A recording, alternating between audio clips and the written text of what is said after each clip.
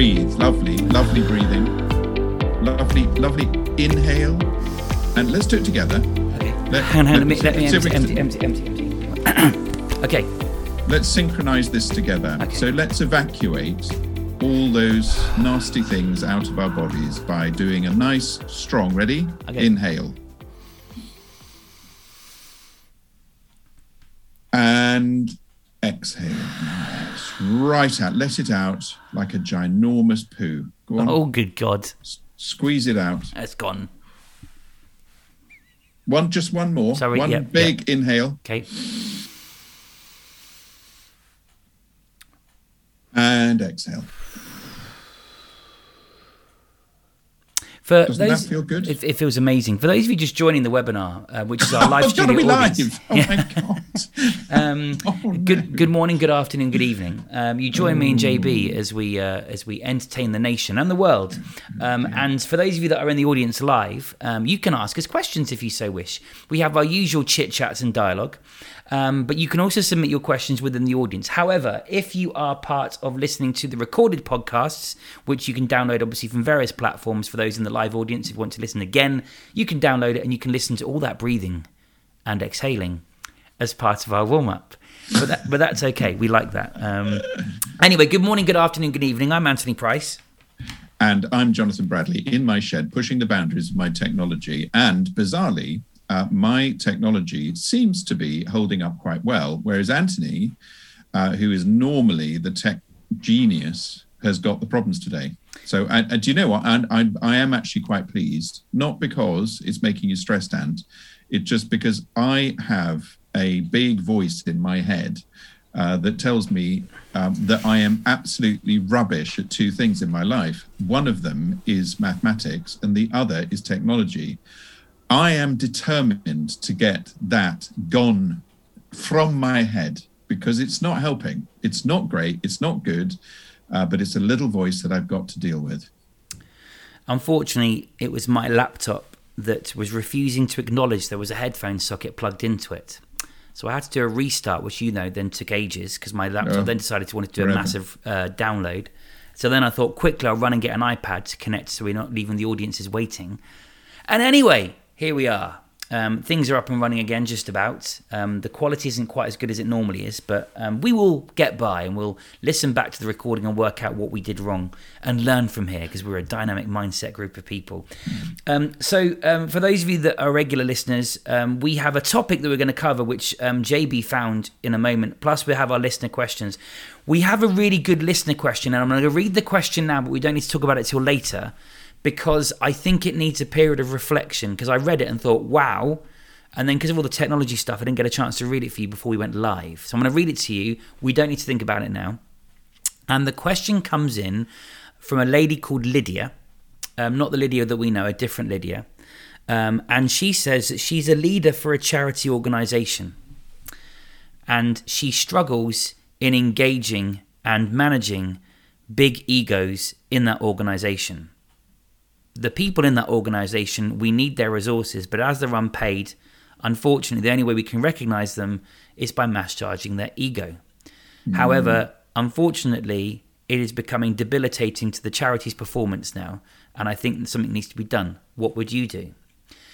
And I guess this is the thing, isn't it? Anyway, we'll talk about it later, but it's a really interesting question. And I thought if I don't mention it now, one give us a chance to kind of, in the background, process the question. Because when I read it, I know exactly what Lydia means. There are organisations, community radio, charities, hospital radio, I have experience of personally, and sometimes they can be more bureaucratic than a business. And a lot of these people are in these businesses because they want to add something to the value to the charity, but sometimes they want power and they can't get it in their day job, and therefore they abuse their power they're given in a charity. And because they're unpaid, there's even more of this need to, do we tolerate their poor behaviour? But we'll come back to, unless you want to talk about it now, JB, but I know you have a very interesting topic you wanted to talk to as well. Well, so let's I've moved away from my mic. Am I still fine? Can you hear me? Yes, Probably yes, better. Yeah. I've also noticed that we've lost about 60% of our live audience. Do you think that happened when we were doing our heavy breathing? I don't know. Any doesn't matter. I mean, we'll cope with the audience that are there. That's a lovely thing. So, yes, and warm and fuzzy we feel about it. So, technical gremlins, get thee gone. Yes, no more. You're not allowed to be part of this show. This is about you and me, and lovely. So let's get on. So I have had quite a lot of conversations recently about flexi working. And the trials and tribulations of trying to work from home. I mean, this is personal, isn't it? I mean, it's personal to you, it's personal to me. We have had builders in this week, and Christabel, my wife, is a journalist, and she's been trying to do her work. And of course, me being smug because I built my shed last year, I'm out here and I'm absolutely fine. But she is trying to be a journalist and do transcriptions and all sorts of stuff like that. And she can't do it because of the banging and the noise and so on. And teenage kids coming in and saying, I'm hungry. What's for lunch? And, that's really irritating and very annoying. So from your world, Anne, you've got 3 boys and people coming and going all the time. And I look at you sometimes and I think, how the hell do you manage this? How do you cope? Wine. So it's interesting because in a pre-COVID world, you and me arguably have been used to working remotely. And I used to get frustrated that people in business thought that working from home was a cushy life. So there's a bit of a, told you so, but in the nicest possible way at the moment. Because you're right. I've always found the commute I get stressed about working from home. Now, that may sound very odd to the listeners and the people in the room. But what I mean by that is I would often log off at 5 to 6 because I knew dinner was on the table at 6. And I'd walk out of my office into a room of 3 very noisy boys. And you don't get to compartmentalize your working day before, Dad, can I have this? Dad, can I have that? And I think when you are commuting, you have that 15, 20 minutes to kind of put the radio on. You're on your own. You can just forget the day. And I do think there is something mental about that separation, which I struggled with to start with. And there's lots of people talking about fake walking to work at the minute. But yeah, if I'm honest, it is difficult because these distractions we have, and in the UK for international listeners, let us know in the audience where you are in the world, by the way. It's always good to know that. But the UK currently are in a lockdown, and that means that despite my wife being a key worker, therefore we could still send them to school, we've decided to keep them off for their own safety, and we don't want to spread the virus unnecessarily into our house, etc.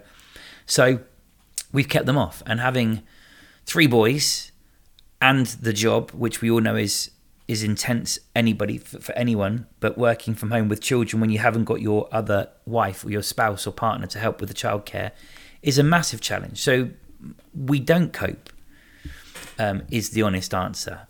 We get by. There are good days and bad days, but I have to say, I think I spoke to you a few weeks ago, and this lockdown has had bigger impact on people than ever before.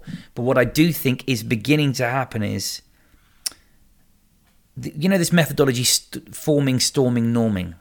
And I think if we were to use that thinking around remote working and flexible working and the 9 to 5 being dead, I think there was a forming period at the beginning of, this is nice, I get to work from home, and this is only a short-term blip. And I kind of think we didn't know where the end was, but we assumed everything was going to be done by July, August, I think, in March last year. And I remember even podcasts we were talking about, this is a bit weird. We're all sat, in random places. And I think what's happened in January this year is there's a realization that actually this is far from over. The vaccinations are having a definite impact and the case numbers are coming down. But then you're hearing propaganda in the media about, we don't book a holiday yet because we're not promising anything.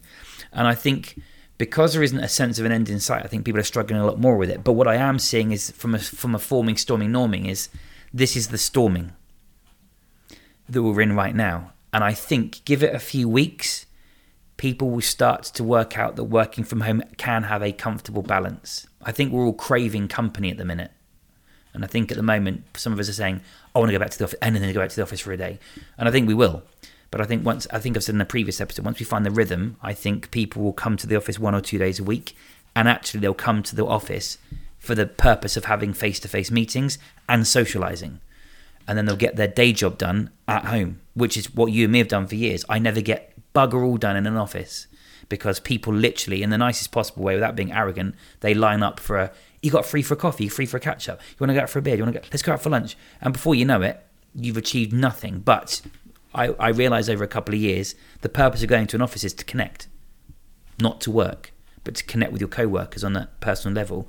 And then when you're working from home, you graft. But I think that because we've been grafting for so long, I think people are mentally exhausted. And then with that balance, as you mentioned, it's a challenge. Bless you.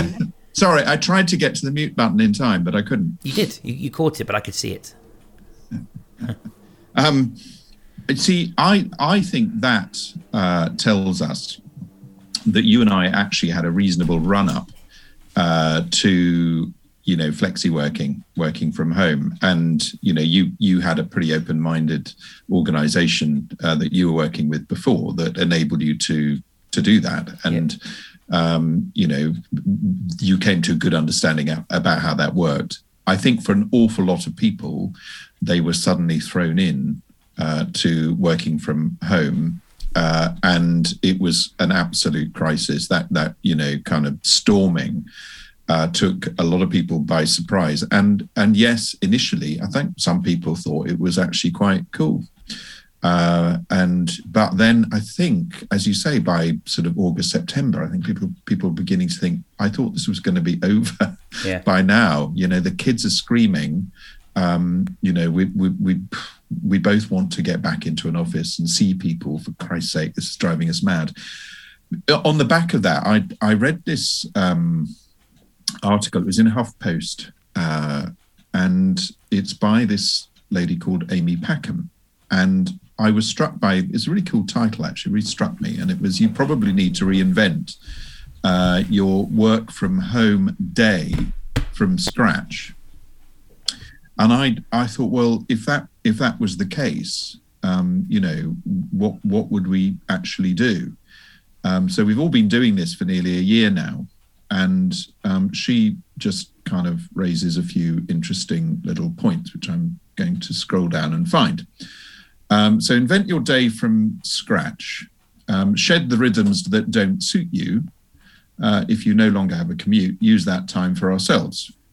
So my commute time is roughly 2 minutes from my kitchen to my shed. So that is my new commute time, and that suits me rather well, apart from the icy conditions really recently where I nearly fell over. Into the garden pond, I assume. Yeah, I'm going to sneeze again. Why is this? Oh, dear. We haven't got technology, but we've got something else going on. Well, I know, because you've been moving your furniture around. It's obviously disturbed the dust. Yes. So we're talking about, with my sneezing, we're talking about flexing and reinventing work for a smarter, happier life. That's kind of where we're going. So this is one that I think is really, really important, and it's about imposing boundaries. So don't be tempted to swap the 9 to 5 with the 24/7.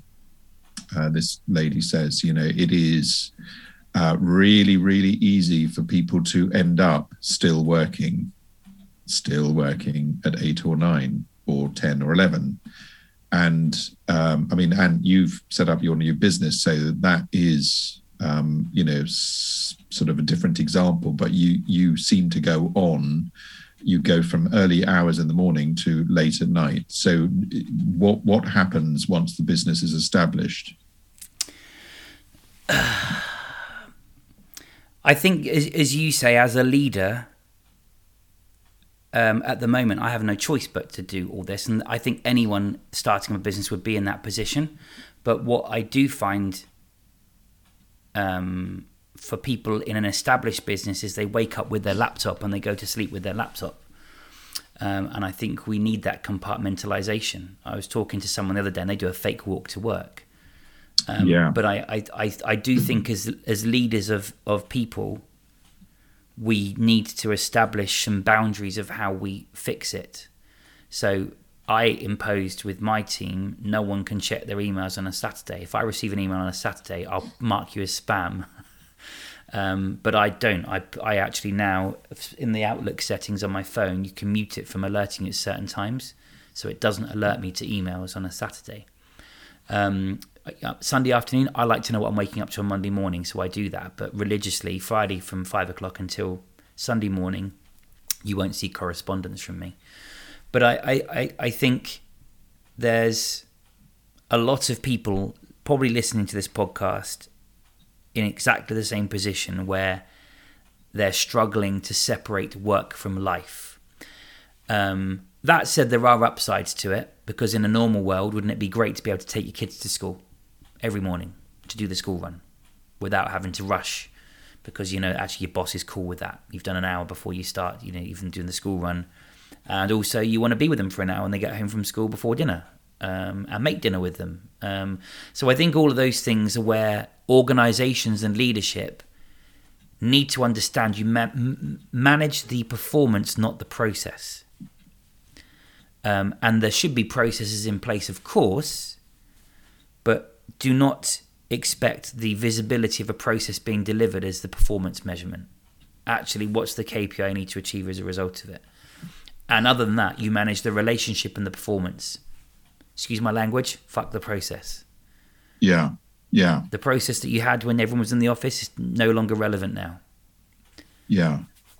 It's a big rethinking, isn't it? I mean, if we had the luxury of working this out from scratch, kids, we would have a conversation with kids about how this is going to be now. And, this space, this room, this cupboard that I work in, you don't knock on the door between these hours. You just don't, unless, it's an absolute emergency, because this is mummy and daddy's work. And it's the flip side, isn't it? A lot of people be just, kids, they can't be expected just to get this straight away, can they? I mean, it's really difficult. And work colleagues, a lot of them just don't get boundaries. Some of them are like kids. It's like they're just bombarding you. I've seen people being bombarded with their watch, with their Apple Watch, with their iPad, with their iPhone, with their computer, by their kids, by their dogs, by their everybody's. And I'm not just looking at you, Ant. No, the reason he says this, everybody, is because when I get an email, my watch goes off, my mobile phone goes off, my iPad, my MacBook, and my PC. So I get an alert 5 times, all in the space of it, and it goes, and it does become a surround sound experience. But no, you're right.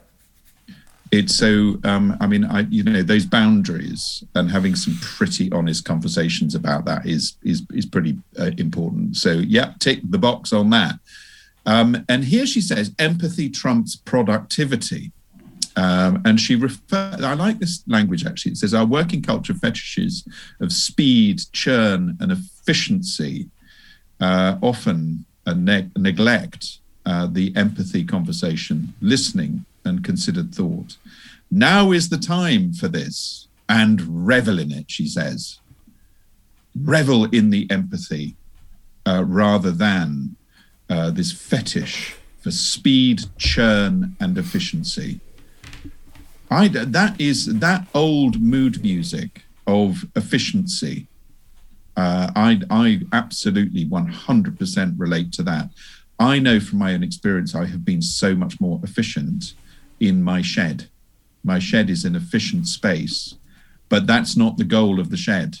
The goal of the shed is to be productive and effective and creative and innovative, and to have the boundary that comes from the moment I shut this door, and it is my space, so I become more productive. But don't you find that word empathy, a lot of people are talking about it these days? Yeah. Do you think they actually know what that is all about? Well, is it just a word that gets put on a flip chart or comes up on a screen? Do we really know what we're actually talking about with regard to empathy? No. And I think that's part of the issue, isn't it?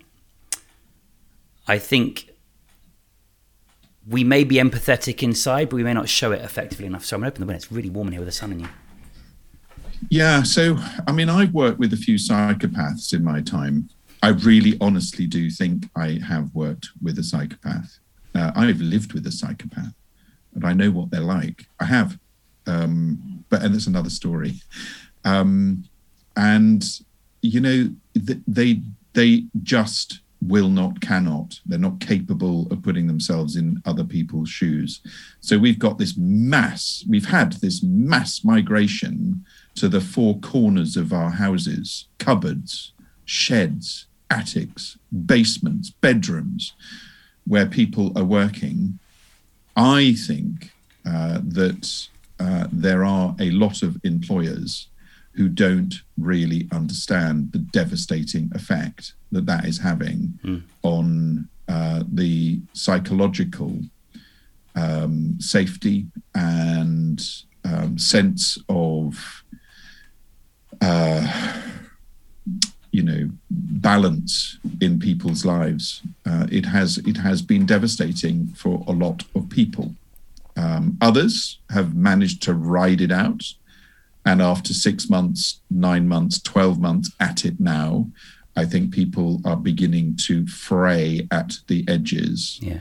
Other people have found it the most brilliant breakthrough, just the most fabulous opportunity to do what they want to do. I was talking to a client earlier this morning who was in tears, not because I brought out some negative emotions in them.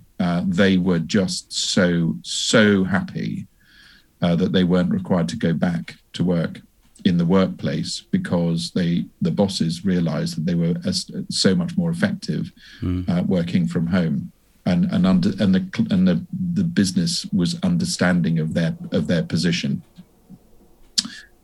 So empathy, I think, is a really interesting area. We could have a whole episode about the importance of bosses and colleagues putting themselves into other people's shoes. The next one is blocking out time for non-work, which I think is really, really important. Being able to do that, and not. This is where I think reinventing from scratch is really a good way of looking at this. Rather than thinking, right, I'm going to do my thing at 7 in the morning, and then I'm going to do my thing at 8 in the evening. Isn't it that we've got this opportunity to go for really good walks with dogs, or to just get out of the house if we're able to, and just go and walk around a park and come back, or walk down the street and come back, or go and buy something from the shops, do something that's different on a more regular basis, or go for a drive in the car if you can. I think the fake walk to work is a good thing. I think also diarising time to go out for a walk as well. The challenge with diarising time is the weather in the UK, for example, is not very predictable. So you have these situations where you book in time and then it comes close to it, and then the weather's not great, and I can't be bothered. Which is the other challenge. And I think if you are going to have a routine, there needs to be some what ifs built in case, if that makes sense. Yeah. Like what? Knitting? I don't know. Knitting would be good. I don't know. So maybe it's you put music on for half an hour, I knew you were going to say that, and I think that's brilliant, because at least with music, you can choose what music you want to listen to without worrying everybody else in the office. Yeah. So I think that those are some examples. So yeah, I think it's just having that conscious separation that's the big thing. And leaders showing willingness of flexibility in both directions. So again, I'm trying to put it on a leadership spin, Yeah. Well, from a leadership spin, how does it fit to have the right to disconnect? Do you have the right to disconnect? I think so long as everyone understands that's when you're available and there is someone to deputise. And there is if there's an absolute emergency, then fine. Because I talk to quite a few leaders about this, and there's this kind of thing about presenteeism. Like, there's an obsession with people being present and available. It's like you don't have the opportunity to, I am now officially disconnecting for the next 30 minutes. I'm out of here. Well, we've got this thing. You can't do that. Right. So I think as a leader, it's making sure that we make it possible for people to disconnect and go and do their thing. I was talking to my daughter earlier about triangles. Oh, funnily God. Enough. And I know. And my eldest daughter is an opera singer and new mother. And she's got a bit of, thinking going on about her life and, where she wants to go from here and what she wants to do. And she's read another quite interesting article about triangles and triangular thinking, and how useful it is to put yourself in the middle of a triangle and select 3 things that are important to you for you to find your balance in your life. Because as human beings, we tend to go for, I'm going to lose weight, or I'm going to make, so much money this year, or, we have this goal. But that is often, disconnected from other goals, like a goal of well-being, a goal of being physically fit as well as mentally fit, and also being successful in my career, or making this transition from working in an office to working from home. Yeah.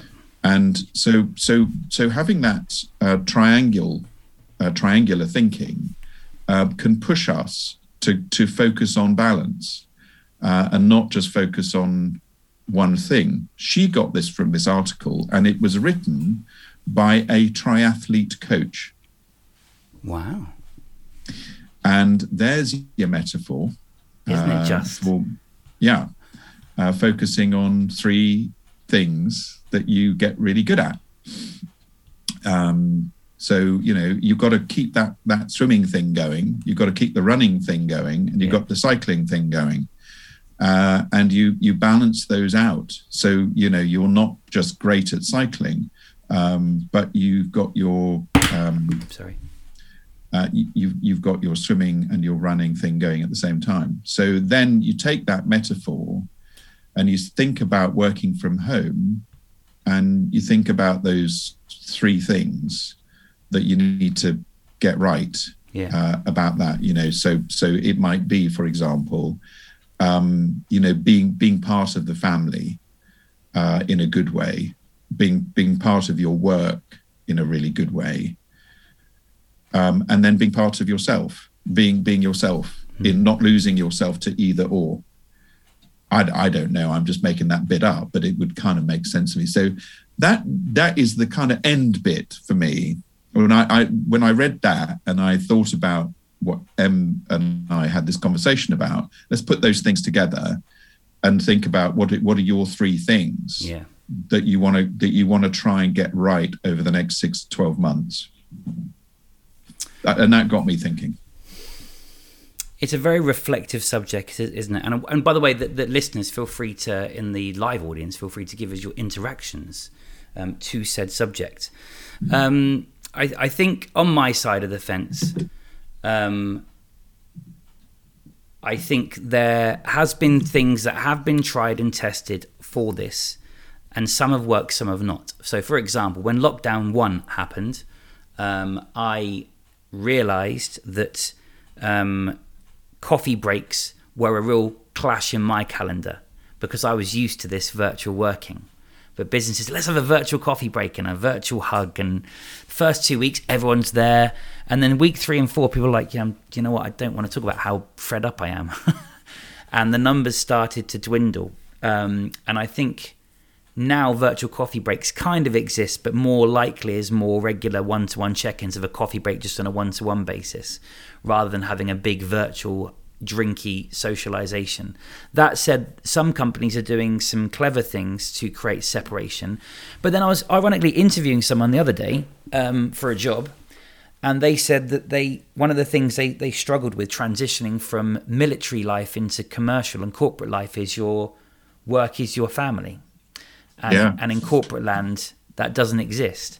And what was interesting by that comment was effectively that some of us, unfortunately, have these situations where we are now in a space where we don't have that human connection. And maybe if our work was our life, and now we're kind of, not being able to connect them anymore, it's a problem. So,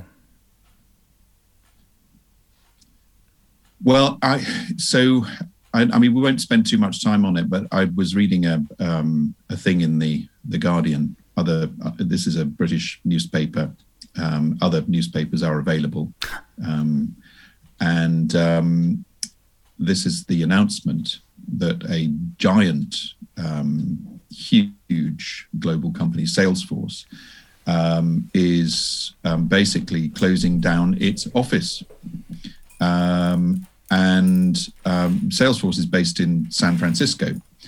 And that's a location for many, many huge companies. And it seems to be a big trend, a tech trend. And it claims in this article that the 9-to-5 workday is dead. And it heralds this big move away from these big, ginormous ego buildings. Do you remember all of those big, the sort of Microsoft and Bloomberg, I think, built a massive, great office in London. Yeah. I think it's arguing that, we must take this seriously now. The big tech giants are saying, no, flex working. This is where we're going. Those sprawling employee campuses, no, not working for us. We can save a lot more money and have people very, very productively working from home. So I thought it's quite interesting to really capture that this isn't going to go away. Despite what you say, Anne, about people going back to work, I think your point that I think was well made. People will want to be part of a community. Buildings will exist for people to belong to a business, to belong to a work function. People need love and work. Yeah. And we're never going to get away from that, and people will need that to happen. But we are now massively going into that flexible working world, and I think as you rightly said, I think we're probably at the storming point of it rather than the norming point of it. But there is no going back to normal. No, that's not going to happen. I don't know what the new normal might be, but I suspect whatever new normal we reach, that will be superseded by a no normal situation again before we reach another new normal, and so on. We could look at that as really exciting. Yeah. Or we could look at it as petrifying. I swing around a bit, but I think on the whole, I'm looking at it as a great thing for the world if we get it right. I think it could be great for humanity. I think it could be an opportunity to get our balance in our lives right. Mm-hmm. And I think it's an opportunity for leaders to seize it. That does seem to be happening with the big tech giants in San Francisco from the article that I read in The Guardian. It's not just a little bit of fanciful storytelling. They are closing down the big campuses. Yeah. It's happening. And will it ever go back? Happens elsewhere. Yeah, no, I agree. And in fact, I think I was reading an article about one of the big search engine firms in Dublin had acquired some additional office space, and they're now not putting anyone in there. They're going to see if they can sublet some space out, but they're saying we don't need it anymore. I've got a relative that had worked for a bank in Ireland, and he was being relocated to a new purpose-built office. They're now not opening it. Yeah. They're changing it, I think, into 20 hot desks and 40 meeting rooms, but there's 250 staff, which tells you what people are going to come to the centres to do. Excuse me. So if we were able to do that thing of starting from scratch, and right now we could be part of a leadership group for let's say the EU, and Britain kind of part of that. Yeah. In the continent, we're going to build a new Jerusalem. We're going to build a new way of doing this.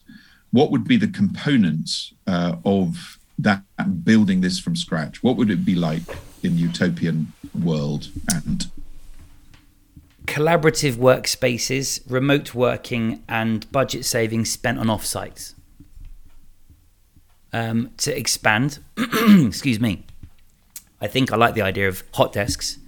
You book your desk, you book your meetings, you go in and collaborate, and then you go back to your remote working. I think having a budget for people to be able to home work, but that's reflected in salary, because I think there's a thing, there is a saving for people not to have to commute anymore. So I think there is a balance.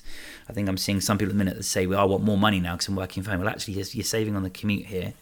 You're not having to spend 4 hours a day or 2 hours a day commuting each day. So, there's a benefit both ways here. And you're in an area where we could pay more, but actually with remote working, we can go and hire people in a very cheap part of the country if we so wish. So I think there is going to be an interesting situation. But building from the ground up, I think you can open up I think job ad boards will be interesting, because they will attract people from, it doesn't make any difference. You can search here, but whether you're in Birmingham or Cornwall or New York or San Francisco, it's irrelevant unless time zones are important, for example. So I think that's something. I think it allows us to open up international and a wider national for in-country businesses. I think collaborative workspaces are important, 100%. And I also think that what we then do is, with those savings as a business may make, is they then reinvest those savings into getting people together for more conferences when COVID permits. We're assuming COVID's over, but that's the challenge. Well, in our utopian world, we've got all the vaccines under the planet. We just probably pop a pill or two every so often, and it's all fine. I don't know. Yeah. I was listening to the radio actually, and that is not out of the question in the next 4 to 5 years. Yeah. But that utopian vision has all sorts of impacts on infrastructure and city spaces, and the how we view the high street in any part of the world these days. The high street will change because it's not going to have that through traffic all the time. Mm-hmm. So trains, boats, planes, all of that is going to be a very, very different world. So in terms of climate change and stuff like that, that is going to have a major, it is a major opportunity for that, I think, isn't it? Yes. Yeah, I agree. What's going to happen to infrastructure is also going to be interesting. These city centres are already having havoc. Movement infrastructure, trains, are they needed as heavy in the MR? There's these in the UK. There's Northern Powerhouse. Is that needed anymore?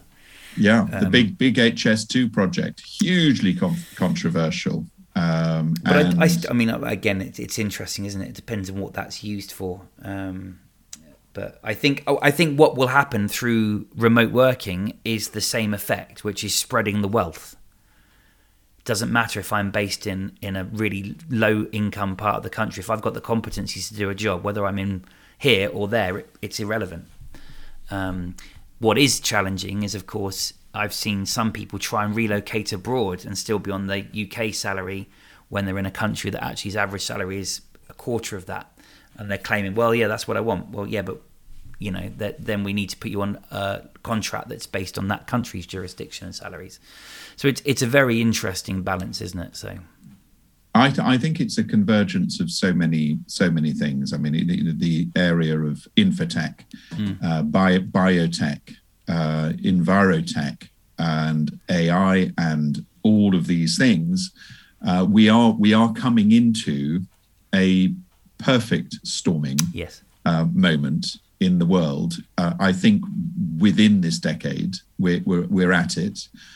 We are going into it. I think the pandemic has created a great deal of additional pressure and probably urgency to deal with this. I'm not hugely satisfied with the political response to all of these matters. I don't feel a sense that there is strategic worldwide collaboration, communication, and vision around what we can do to make this a better place, with people really being highly productive and valued working from home. And also I worry about what we're going to make and sell. How is that going to work? Is that all going to be computerized, and therefore, hey, don't worry about it? And then there's the whole thing about having everybody earning a wage, a minimum wage. I think there's a terminology for it, and I can't remember it off the top of my head. That again is a controversial proposition, and will only work if it is a global solution, or at least a regional world solution. I don't know. It's a massive ball game that we've got ourselves into, and I've steered us into great big steaming bath of hot potatoes. Oh, there's another metaphor there of I think I've mixed several. Of toilets and things. Yeah, crazy. Yeah. We need to wrap up. We've only got 8 minutes left because we started so late today, but we do have that listener question. globalleadershippodcast@gmail.com if you want to email in your questions, etc., etc. JB. Okay. This is the person who is in a charity role and has people in the organization who have very large egos.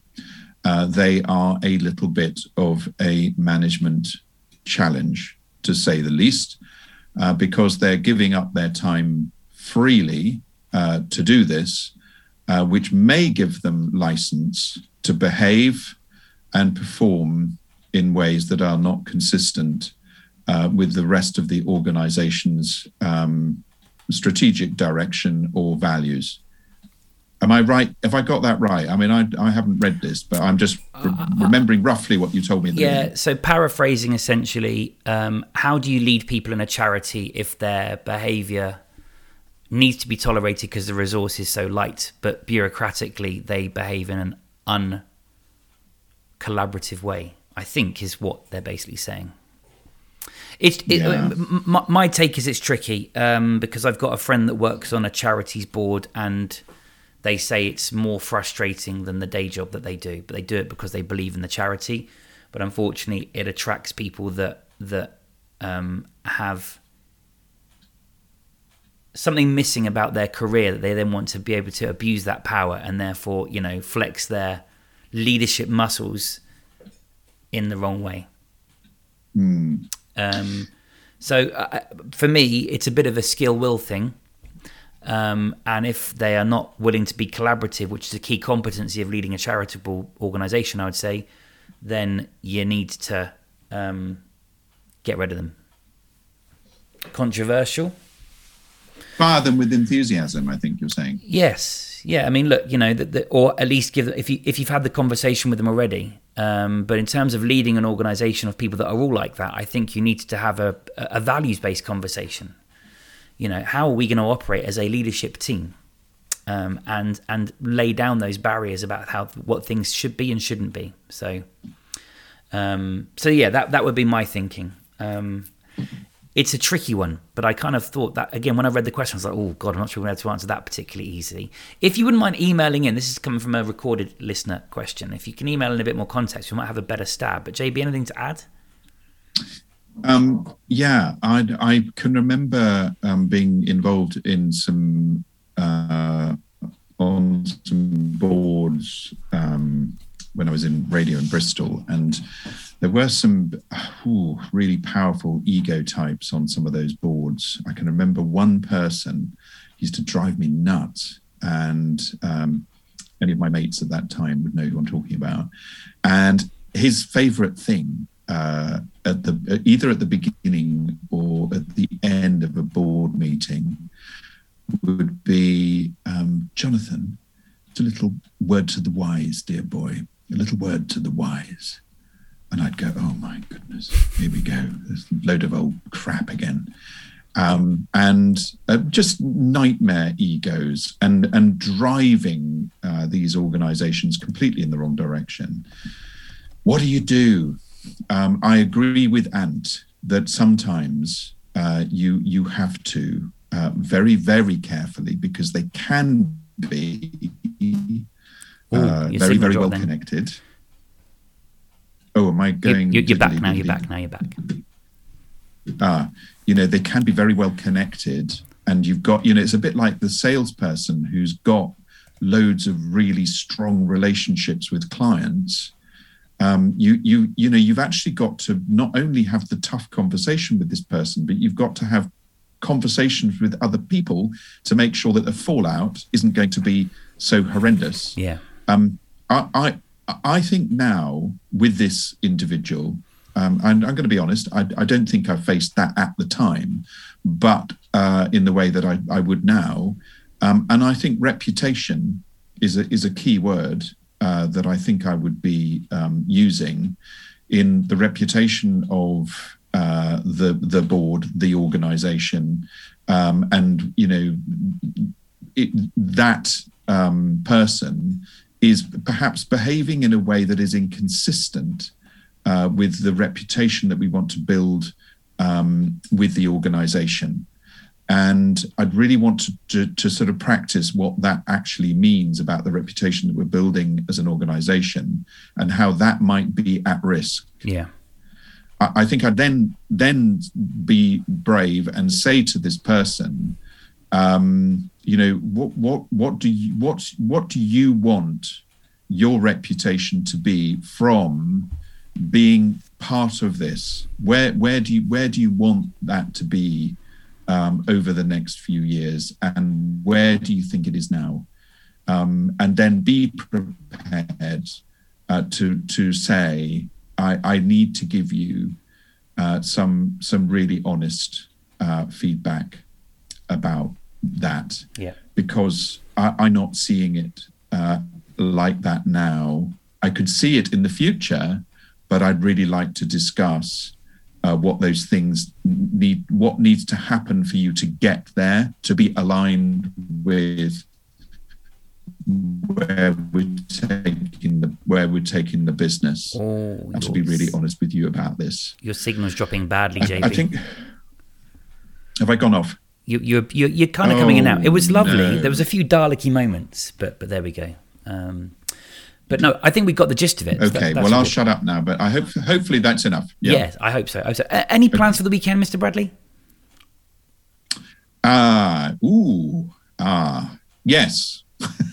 We've got 2 fridges and an oven arriving this weekend, which I've got to put in the sitting room because we're not quite ready to build the new kitchen. I'm building the new kitchen in my spare time.